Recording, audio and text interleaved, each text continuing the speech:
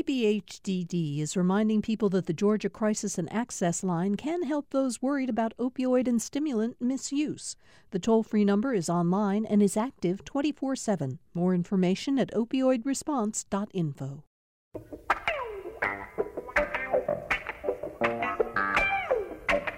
Thank you so much for joining us for another edition of Political Rewind. I'm Bill Nigut. Got a great panel set to talk about political news today, and I want to get right to them. Kevin Riley, the editor, the boss of the Atlanta Journal-Constitution, joins us as he does on Thursdays. How are you, Kevin? I'm doing well this morning. I hope you are too, Bill. Yeah, I'm feeling pretty good today. You know, we're all getting set for the holidays, New Year's and Christmas, I guess Kwanzaa for some people. It's a joyous time of the year, Kevin. You're overlooking one of the landmark events of this holiday season, and I just feel compelled to correct you, which is the University of Georgia's semifinal championship football game on New Year's Eve, which is the focus of an awful lot of people here in Georgia. Yeah, you're absolutely right. Thank you for correcting me. Your colleague, Tia Mitchell, who covers Washington for the AJC, is with us as well today. Hi, Tia. Is it feeling like the holidays are upon you in Washington right now? Is the city looking festive and bright? The city is very festive, and there are beautiful trees all around, but it's been unseasonably warm up here this week, so it's a little bit weird. But, yes, it's beginning to look a lot like Christmas and other holidays as you celebrate. Right. Don't be talking about how warm it is. There are some Republicans up there who are going to start thinking you're promoting climate change. So be careful about that, Tia. We're also joined today by Tammy Greer. She, of course, teaches political science at Clark Atlanta University. Hi, Tammy. How are you? I'm great. How are you all on this pre-holiday day? Are you finished are you done for the semester? All your grades turned in, your papers marked, everything done? Everything is done. Great time. That's a good feeling. I suspect that Amy Steigerwalt, who also joins us today, and of course you all know out there as a professor of political science at Georgia State University, but also has a role as a department head. I bet you're still kind of mired down given that additional responsibility, Amy. A little bit. We're in the middle of job searches and other such things. I did manage to get my grades in last night early, which that never happened. So I'm terrifically proud of myself because that may be the first time in like 17 years. But I will be fielding stuff from faculty, I'm sure, all day as they run into issues. Yeah. Okay. Well, thank all of you for being with us today. Listeners know that I always send out a list of topics to the panels the day before the show to say, here's some of the things we want to talk about, just so you're not caught off guard. And I have a pretty good list of topics for today that I sent out. But I'm going to jump that entire list and ask the panel to take up a story that Natalie Mendenhall just sent me that I know everybody on the panel can deal with. Emma Hurt of Axios Atlanta, who has become a part of our Political Rewind panel, posted a really interesting exclusive story on Axios Atlanta. David Perdue, rejected GOP appeals to skip the governor's race. She reports that all of the Republican members of the state Senate sent him a letter about a month ago telling him that he should not challenge Brian Kemp for the nomination. I'll read you just a little of Emma's report. In the letter, 25 of the state Senate's 34 Republicans told Perdue he's, quote, made us proud during his time in the U.S. Senate, but asked him to join them in endorsing Kemp for re-election for the sake of preserving their chances in the November general election. And the quote from the letter is, our GOP and state must be unified behind our governor with a positive message to keep Georgia conservative and moving forward. Emma points out the 31 members of the Republican caucus in the state Senate had already endorsed Brian Kemp's run for re-election anyhow. So, Kevin Riley, the fact of the matter is this is just one more piece of evidence at how David Perdue's decision to enter this race has become such a disruptive force in Republican politics in Georgia. It sure has. I think the quote the story includes from him is interesting, too, and this is a direct quote from the story. He said, "It was kind of funny that they thought it might," meaning that their letter would affect his decision. And I think that hints at the relationship that Perdue has with some of the Republicans in the state, which is not necessarily warm and fuzzy. Tia, to add to the intrigue that Emma writes about here, but this letter was very hush-hush at the time that they wrote. They didn't want any attention for it. But Emma points out that the Republicans in the Senate were so concerned about this letter getting widespread attention electronically, they didn't even, she got a copy of the letter, but what she got was a photo of the kind of wrinkled letter with all the signatures on it. No one would send her an electronic copy for fear that would spread like wildfire. Yeah, I find so much intrigue. This is a great scoop from Emma because it shows that the folks that wanted David Perdue to challenge Brian Kemp came from outside of Georgia's GOP machine. And it wasn't just President Trump. You also saw like Mitch McConnell was talking to David Perdue but that concern about Kemp comes from outside of Georgia.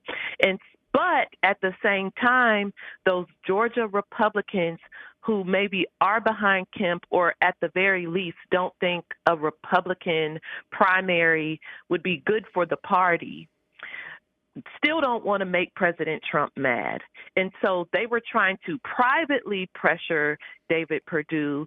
They worked very hard to keep it from leaking. And credit to Emma, because it's really not – sometimes when you see a good scoop, you can tell where the scoop came from. I still am not sure I get where this scoop came from, which is the mark of a great journalist. Because it doesn't really behoove Perdue's side, and definitely those senators who signed that letter didn't want it to leak. So, maybe Team Kemp wanted to go ahead and say, hey, even they might not say it publicly, but all these state senators, they don't want you in the race either, David Perdue. So Amy and Tammy, I want to add one element for this for each of you. Kevin has already mentioned the top line of what David Perdue said, it's funny, they thought this letter might dissuade me from running. But he says more than that. Remember that, of course, Amy, David Perdue in 2014 ran as the outsider. I'm a businessman. I'm not a politician.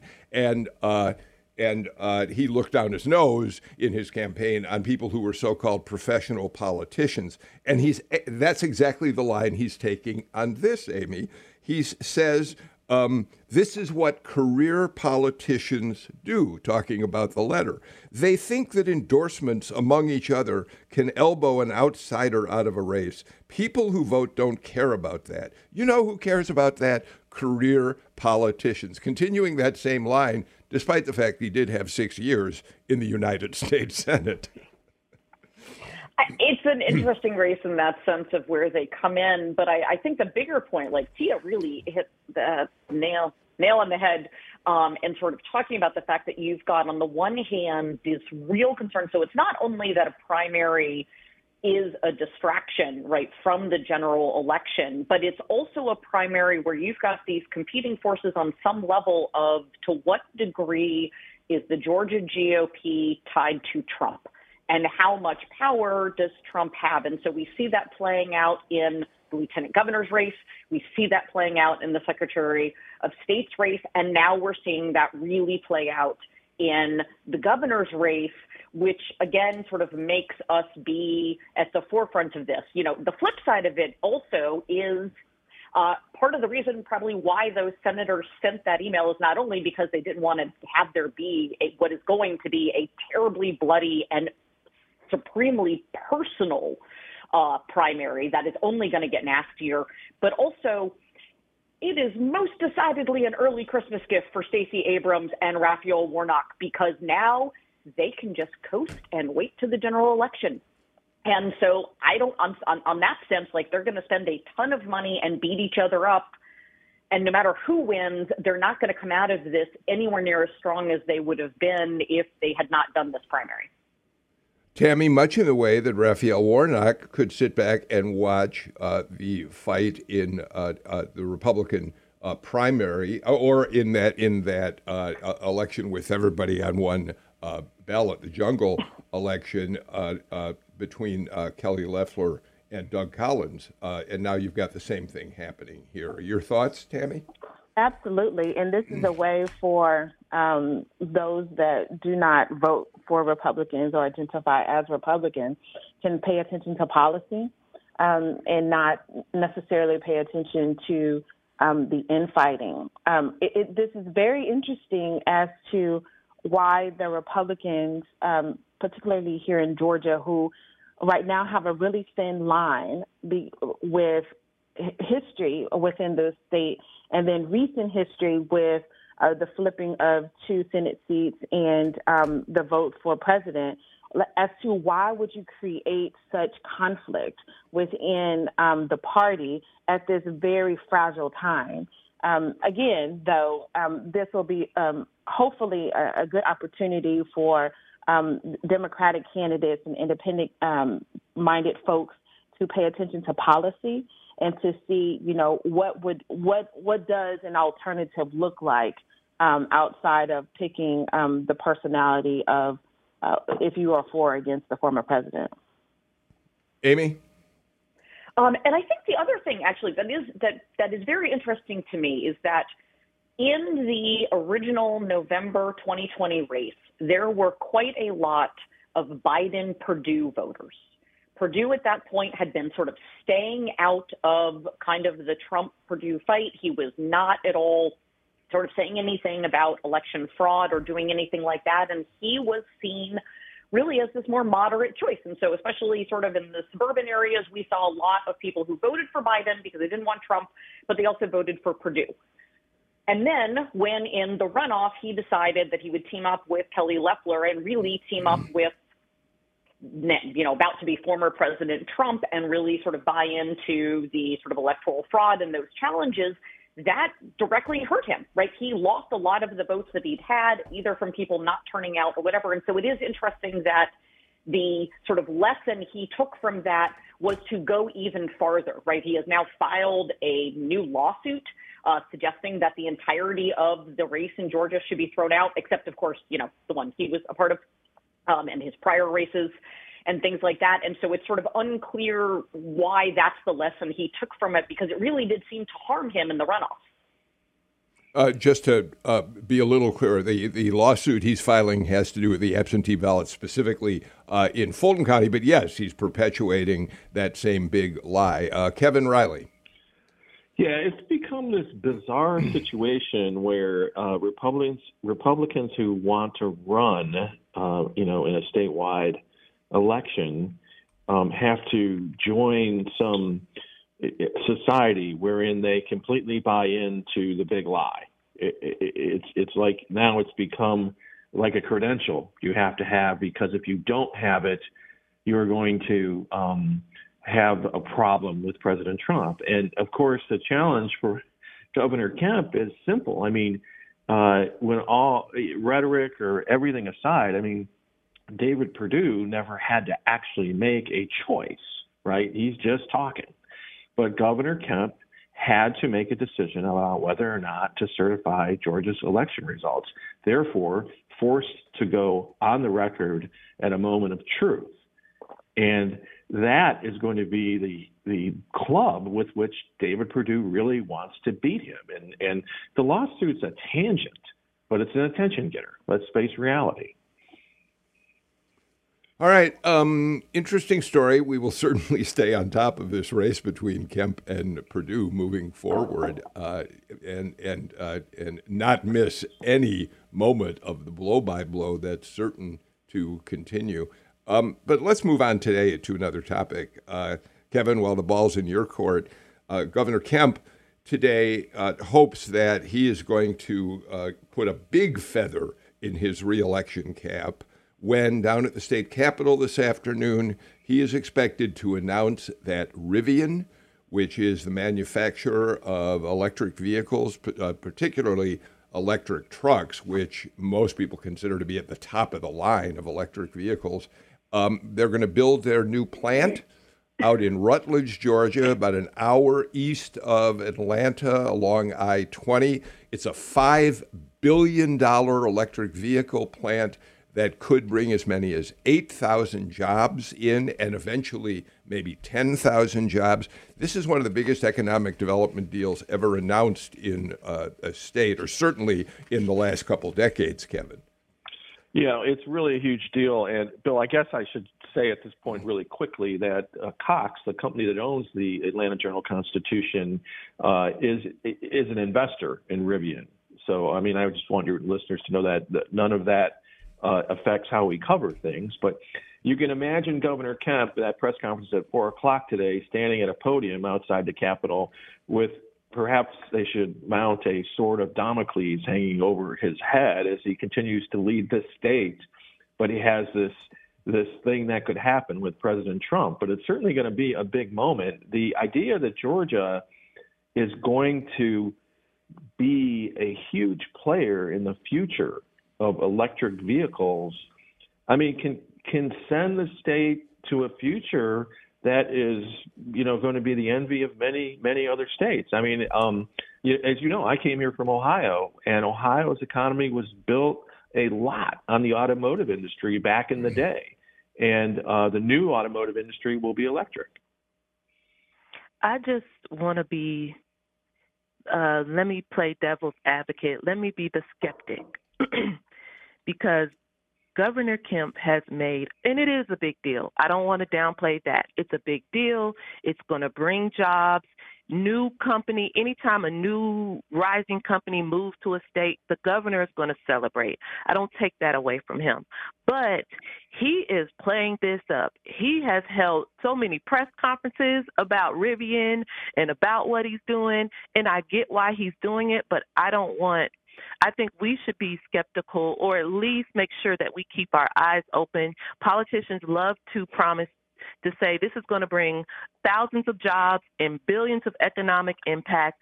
And then, 10 years down the line when Governor Kemp, even if he's just termed out, not if he loses, and then perhaps promises made, not promises kept. So I get why he's playing it up. I don't take that from him, but I don't want us to get so caught up in the celebration that we don't also understand there's like a political angle to why he's doing this. And it's just easy for any politician, not just Governor Kemp, any politician often oversells the impact of economic deals. And I guess I'm curious about what are the actual numbers, because it's so easy to put out a press release. It's so easy to have a news conference and celebrate. But what are the numbers, and what is the state giving up? What are the tax incentives that we still don't know about? That's what I would like for us to have a little bit more concrete information. Yeah, Tia, I think we take your point. An auto assembly plant is clearly going to employ an awful lot of people. You're right. We can only assume that the number may be as high as the state suggests it is. We don't know that for a fact. But Tammy, I think Tia points to another major question here, which is just how many incentives does the state provide? Are they going to provide to Rivian to come here? We've seen recently that there's more and more light being shown on the tax breaks, the incentives that states and localities are giving to attract business, and there's more questions about whether they're needed. And the fact that these incentives have not been shared publicly are raising some eyebrows, Tammy. correct, and it goes into a transparency issue. And is the state negotiating in good faith on behalf of the people inside of the state of Georgia versus for the company overall? I also think that we should also discuss not only the economic impact, the potential, right, that we say that could happen. Let's also discuss what will happen to Rutledge. What will happen to the area surrounding Rutledge? Let's be clear on what's going to happen when this plant comes. Rutledge is going to be gentrified, which means that a rural space is going to then become an urban space. With the influx of people, you'll have increasing traffic. You'll also have increase in pricing in housing and food and services. And so the people that currently live in and around Rutledge are going to be impacted tremendously by the plant coming and may not necessarily have jobs or, in the plant or get the benefit of the ripple effect, such as if they own a restaurant or something that could receive any of those other benefits from the increase in workers. So we have to understand that Brian Kemp, while he may celebrate the plant coming, may have a challenging time with people who are from that community who may be Republican conservative voters, and what would be the impact on them from an economic, social, and political aspect. Amy? No, Tammy brings up an excellent point, and I think we're actually already seeing that a bit of sort of people in the community expressing these types of concerns. And I think that that's sort of an important part that, it's all right. There are pros and cons on both of sort of what it means to build new plants, of what that means for what's being done. As Tia pointed out, right, what is the state offering as incentives to get them to have chosen Georgia as the site as opposed to another location? And so, especially given that this is part of the reelection, right, and something that obviously Governor Kemp is going to want to tout, these are the potential pitfalls that his team is going to have to be ready for and ready to answer, because I think that, particularly, I take Tia's point very seriously that because we saw this after when we were all fighting over the Amazon headquarters, right, that a lot of people were really aghast at what Georgia was suggesting that they were going to give to Amazon, especially because it wasn't clear that was then that Georgia would get as much back, right? Forget getting more back, right? Would they even sort of break even for what they were given? And so that's going to be, I think, a real question here, especially because, in all honesty, right, there are still a lot of parts of the state, Rutledge being one of them, that are really struggling, particularly over the past 2 years that we've had. Kevin, are you there? Yeah. So a couple things. I think that it's important to point out that under the state's open records law, these kinds of deals are allowed to be kept from the public until they're finalized.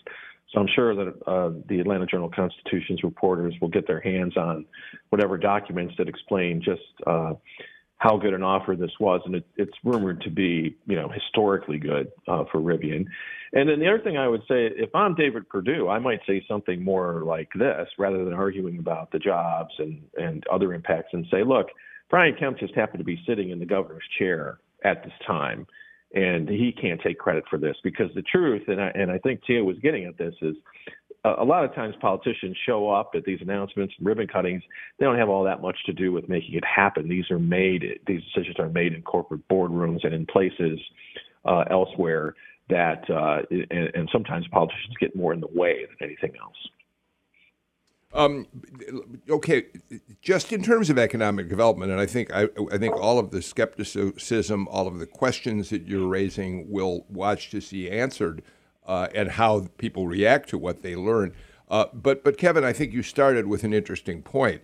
I mean, there's certainly no state that wants to avoid creating a future built around what the economy, what business is going to look like moving forward. So you've got Rivian, the manufacturer of electric vehicles. Georgia just acquired the biggest battery makers for electric vehicles. SK, they're creating, they've got a plant over in Commerce coming in.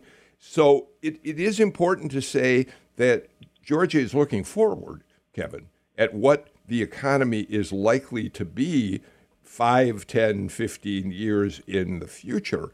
And so that deserves, with all the skepticism, to be looked at in a more positive light to some extent, doesn't it, Kevin?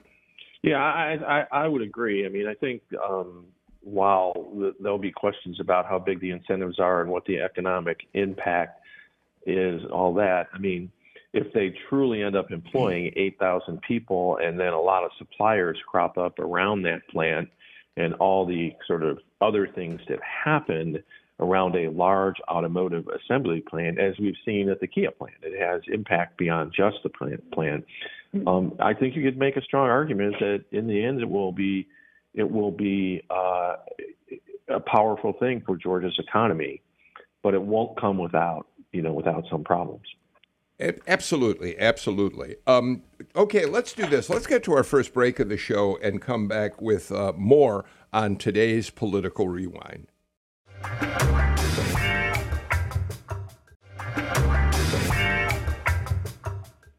Clark Atlanta University's Tammy Greer, Georgia State University's Amy Steigerwald, Kevin Riley of the Atlanta Journal-Constitution, and Tia Mitchell, Washington reporter for the AJC, with us today. Tia, I saved you for last because I want to talk about a story that you filed for the AJC.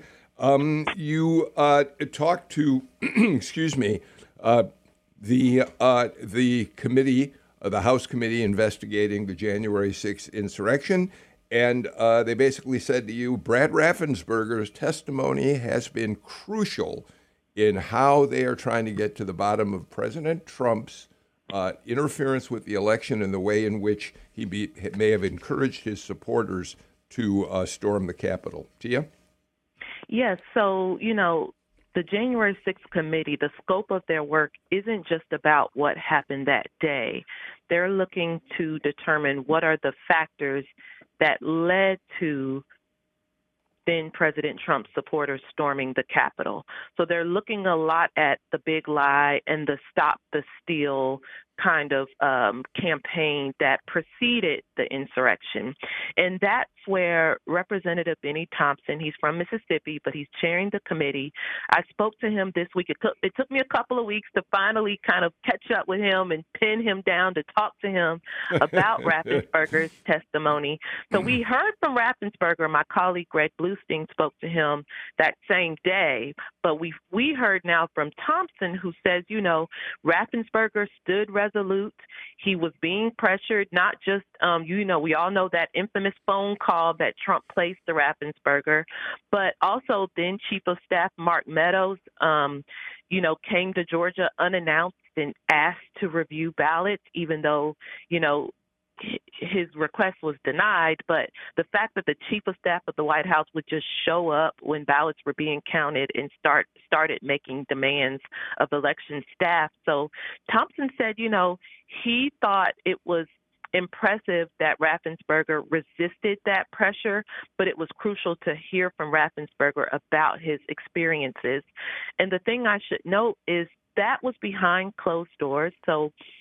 But eventually there could be, when the committee releases its report, for example, we might get a transcript of what Raffensperger said. Or if the committee decides to have public hearings, we could hear more from Raffensperger. And actually, GPB, Stephen Fowler, just reported this morning, I think, that other employees with the Secretary of State's office is also speaking to the January 6th committee.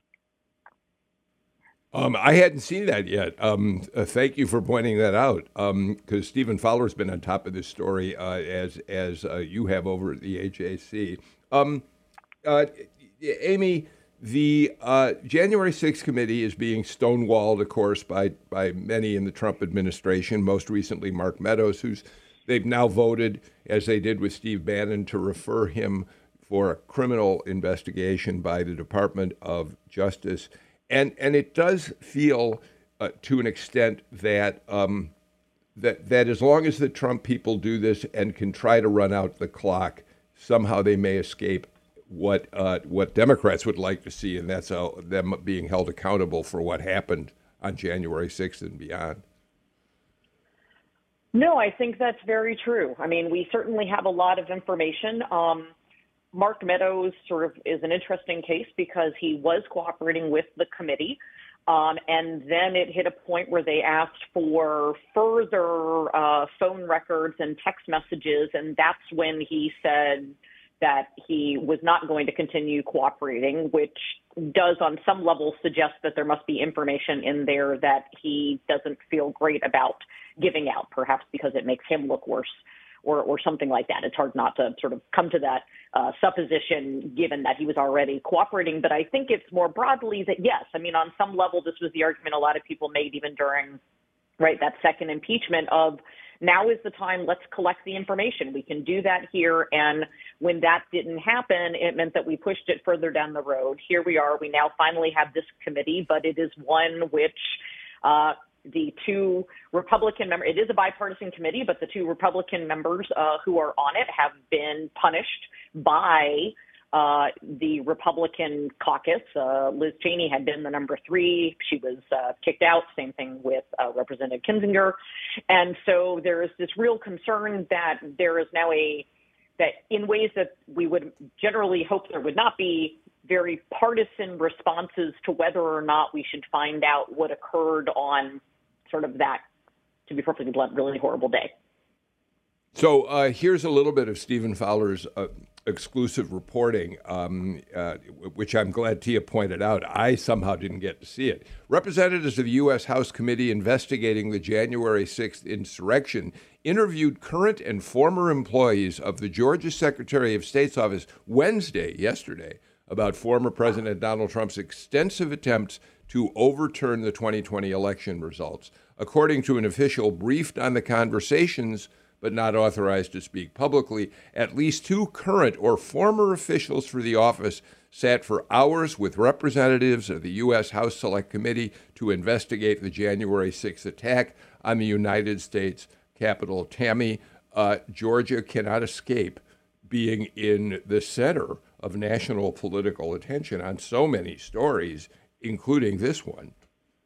Correct. And not only this, let's not forget election workers who were harassed at their homes behind the same type of, behind the lies, right? I think that we should move away from mistruth or misinformation, because then that allows for nuance that maybe people were unclear about something. So when it comes to the lies about the election, to have a federal officer to say that this is the most secure election that we have had in our history, and to almost dismiss the experts when it comes to such, really is disturbing. On so many levels, though, Georgia is the center of the political universe, and soon to be economic universe when it comes to all that is happening within the state.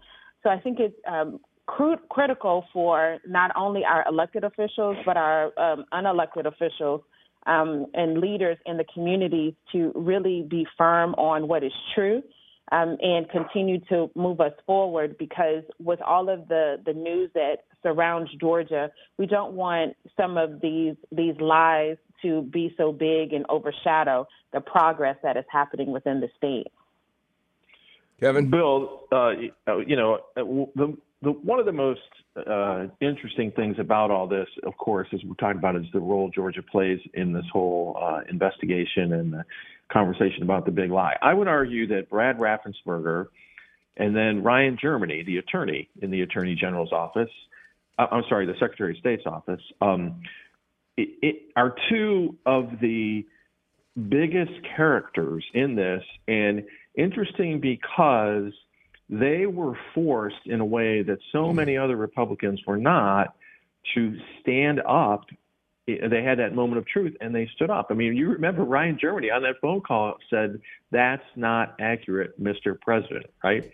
And then Raffensperger did similar things. He's written this book.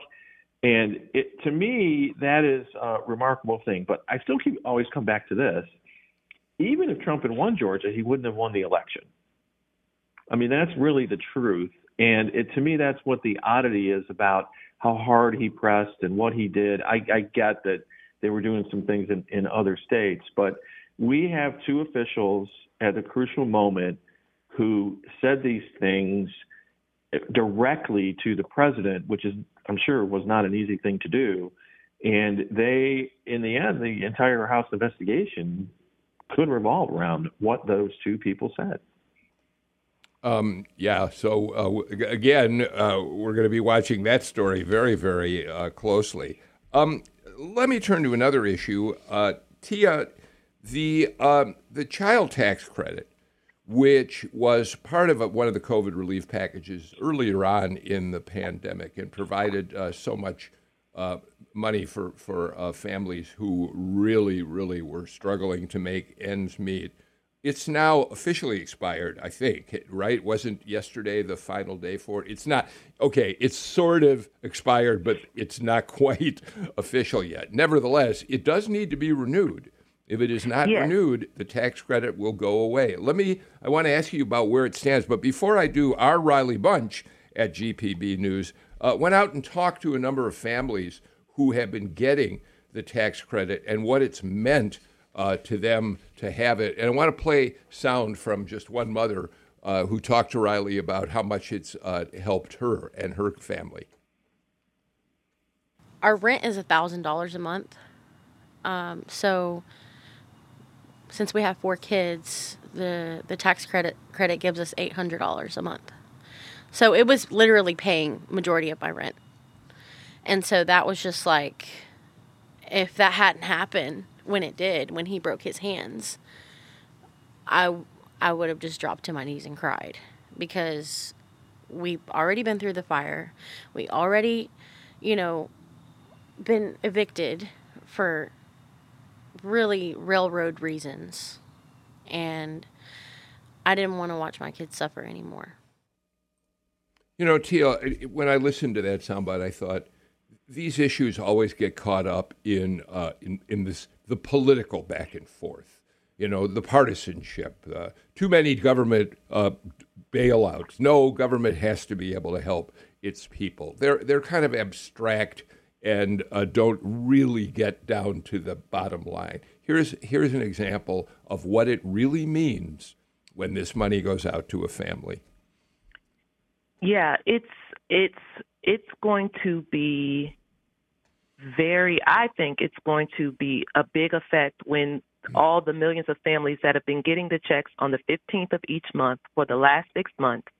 So to your point, yesterday, December 15th, was the last check unless Congress acts in the next couple of weeks. January 15th will be the first missed check, and millions of people, if anyone knows what it's like to live check to check, what happens when you miss a check? And that's what we're looking at on January 15th. I think it's going to be widespread, and I think it's going to be devastating. There have been a lot of Democratic-leaning groups, progressive groups that work with families that have gone out of their way to talk about how these checks have lifted millions of families out of poverty just by the fact that they're getting an extra, it's roughly $250 to $300 a month per child. So those families were lifted out of poverty by that check. Once those checks stop coming on January 15th, that means poverty goes back up in America, in Georgia. And of course, Amy, President Biden wants to see these tax credits become permanent, not just temporary during a pandemic. And he's struggling to get everybody on board with that. Yes, I think some of the issue that we have is sort of this question of, as you said, sort of in the abstract, it's giving bailouts. Why aren't people working? Where are they coming? And not sort of seeing the reality that, on the one hand, yes, the stock market is doing incredibly well. And so for those at the upper echelons of the income brackets, right, life is quite good right now. Lots of companies are actually recording record prices. On the flip side of it, though, hundreds, if not thousands, of small businesses have gone out of work. There is a crisis of women having to drop out of the workforce, particularly that have young children, because there is no other option to care for them. The estimates are that there's something about 3.5 million women in the last 18 months have lost their jobs and are unclear when they'll be able to return back to them. There are hundreds of thousands of family and millions of children that are struggling in poverty. And so we have this real disconnect between kind of a fight over the funds and who's actually being helped and what that means. And it's hard not to also see it in the same context as when we're still also having these fights about maternal health care, about whether or not abortion should be allowed, and the fact that then taking care of the children afterwards is particularly difficult. And so we've got real struggles, I think, that are going on there. And there are very real people that are being harmed for this in ways that I think get lost when we talk about sort of the overall economics. All right. Amy Steigerwald gets a last word in this segment of the show. I've got to take our final break. We'll be back with more in just a minute.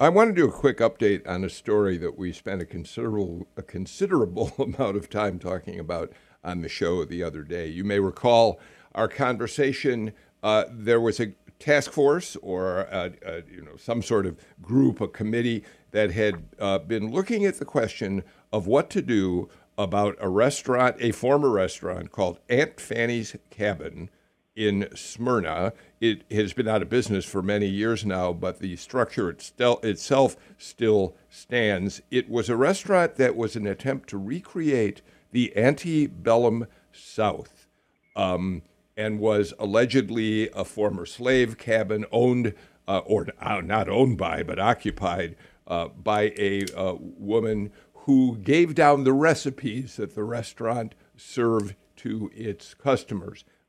Young black boys, children, wore menus on wooden boards around their necks.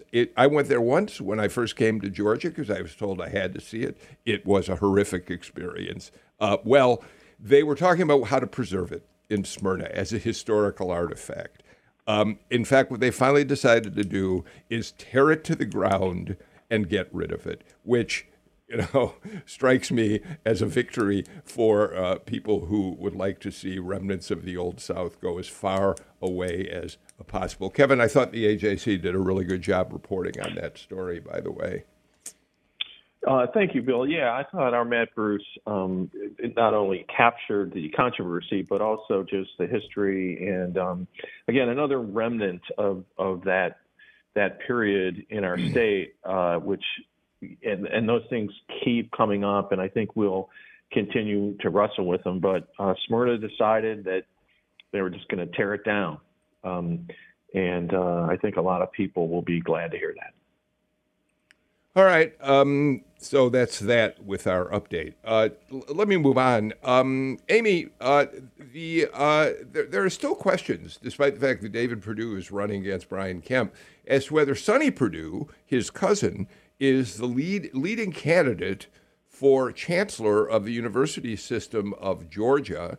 And there are those who believe that despite now David Perdue's campaign against Brian Kemp, that Sonny Perdue may still be the top candidate for that job. And that raises serious questions because there are accreditation organizations that have said if that happens, if a politician with no background in education gets the job, it could lead to a review of whether the University System of Georgia should continue getting accreditation. Yes. And so I'm obviously not speaking for the USG or Georgia State, but as a faculty member who just went to graduation and is very proud of all of my students, there is most decidedly a concern when the SACS Accreditation Board releases a public notice suggesting that the appointment of someone without higher education experience could lead us to lose our accreditation. I should note the last time that happened was when Talmadge was put in as during the Talmadge reign, again, as sort of a backlash of segregation because someone was put in who did not have higher education experience. And so the University of Georgia system lost its accreditation for a period of time, which had catastrophic effects on higher education in the state. We have a lot of really impressive things. So that is concerning. On the other political side, the reality is leaving aside sort of who Sonny Perdue's cousin may or may not be and who may be running against him.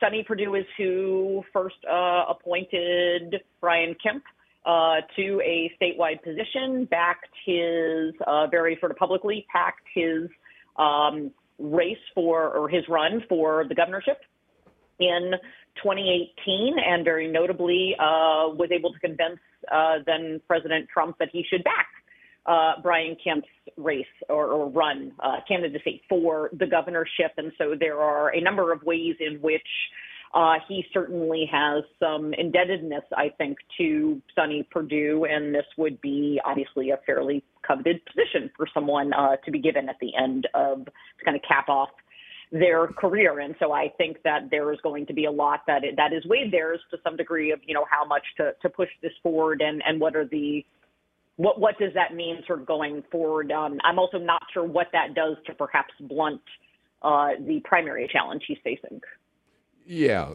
Tammy, just to drill down a little bit on what Amy said, it was Governor Sonny Perdue who appointed Brian Kemp Secretary of State when the position became open. He, of course, subsequently ran for it, won the job, and was serving as Secretary of State when he ran against Stacey Abrams in 2018, which caused a great deal of controversy, certainly among Democrats during that campaign. And as Amy points out, it was Sonny Perdue and his cousin David Perdue who went to Donald Trump and said, you ought to get behind this guy, Brian Kemp's run for governor. And that assured Brian Kemp. He shot up in the polls against Casey Cagle and any other contender for the Republican nomination. Tammy? Yeah, so it's very interesting to see how Brian Kemp is almost trying to play both ends against each other. So on the one hand, looking as a moderate Republican by standing up against, pressure to do things, illegal things when it comes to the election in 2020. At the same time, being there for ribbon cutting, bringing jobs to Georgia, being firm on this stance, yet then reverts back to still try to get some of those folks who are maybe leery because of the election. Yet, if we go ahead and get Sonny Perdue in, who was he, Secretary of Agriculture? Then that allows for those individuals in certain spaces within Georgia who may lean toward David Perdue in the primary may come back home to Brian Kemp. So it's very fascinating. All right. Thank you for that, all of you. Tia, let me turn to a final subject we have a little time for. The FAA continues to delay its decision on whether Camden County should be able to go ahead with building Spaceport Camden, which many down there oppose. Others think it's a great economic development, a boon for the county, and they put it off again. We were expecting a decision yesterday. Now Monday is as soon as it will come. But there's already a group down there that's collecting signatures saying we've got to put this on a ballot for a special election. We shouldn't let this happen. It will destroy the pristine nature of the area around it. Yeah, and my colleague Maya Prabhu has been the one going. She even went down to Little Cumberland Island a couple of months ago and talked to people down there, and she's been keeping up with it. I think it's interesting that the FAA keeps delaying its decision, and to me, that's the clearest indication that there's a lot of pressure from both sides. There's a lot of talk about, space and I think Camden County we see the press releases coming from the government down there, and they think it'll be an economic boon and open up all these opportunities. But again, we hear from people who say we don't necessarily want that type of activity, look down what happens when you have a spaceport. It can bring a lot, similar to what we were saying about Rivian. It might be good, but, it'll change the fabric of those areas forever in ways foreseen and unforeseen. So I think Kevin, we're all staying tuned. Kevin, last word from you before we have to go. Bill, I just have to say this. If they put a spaceport in Camden, it makes us closer to our dream of doing an episode of Political Rewind from space. Kevin Riley, we needed to end the show on a light note. Thank you for doing that. Thank you, Kevin, for being here. Amy Steigerwald, Tammy Greer, Tia Mitchell. A terrific conversation today. We're completely out of time for Political Rewind. We're back again with another show tomorrow. My thanks to my great team, Natalie Mendenhall, Sam Burmis-Dawes, Jesse Neiswanger, for their work today and every day on the show. Until tomorrow, I'm Bill Nigut. Take care. Stay healthy. I assume you've already gotten your vaccinations, but now get that booster. Only 25% of Georgians have had the booster, and now is as good a time as any to do it. See you all tomorrow.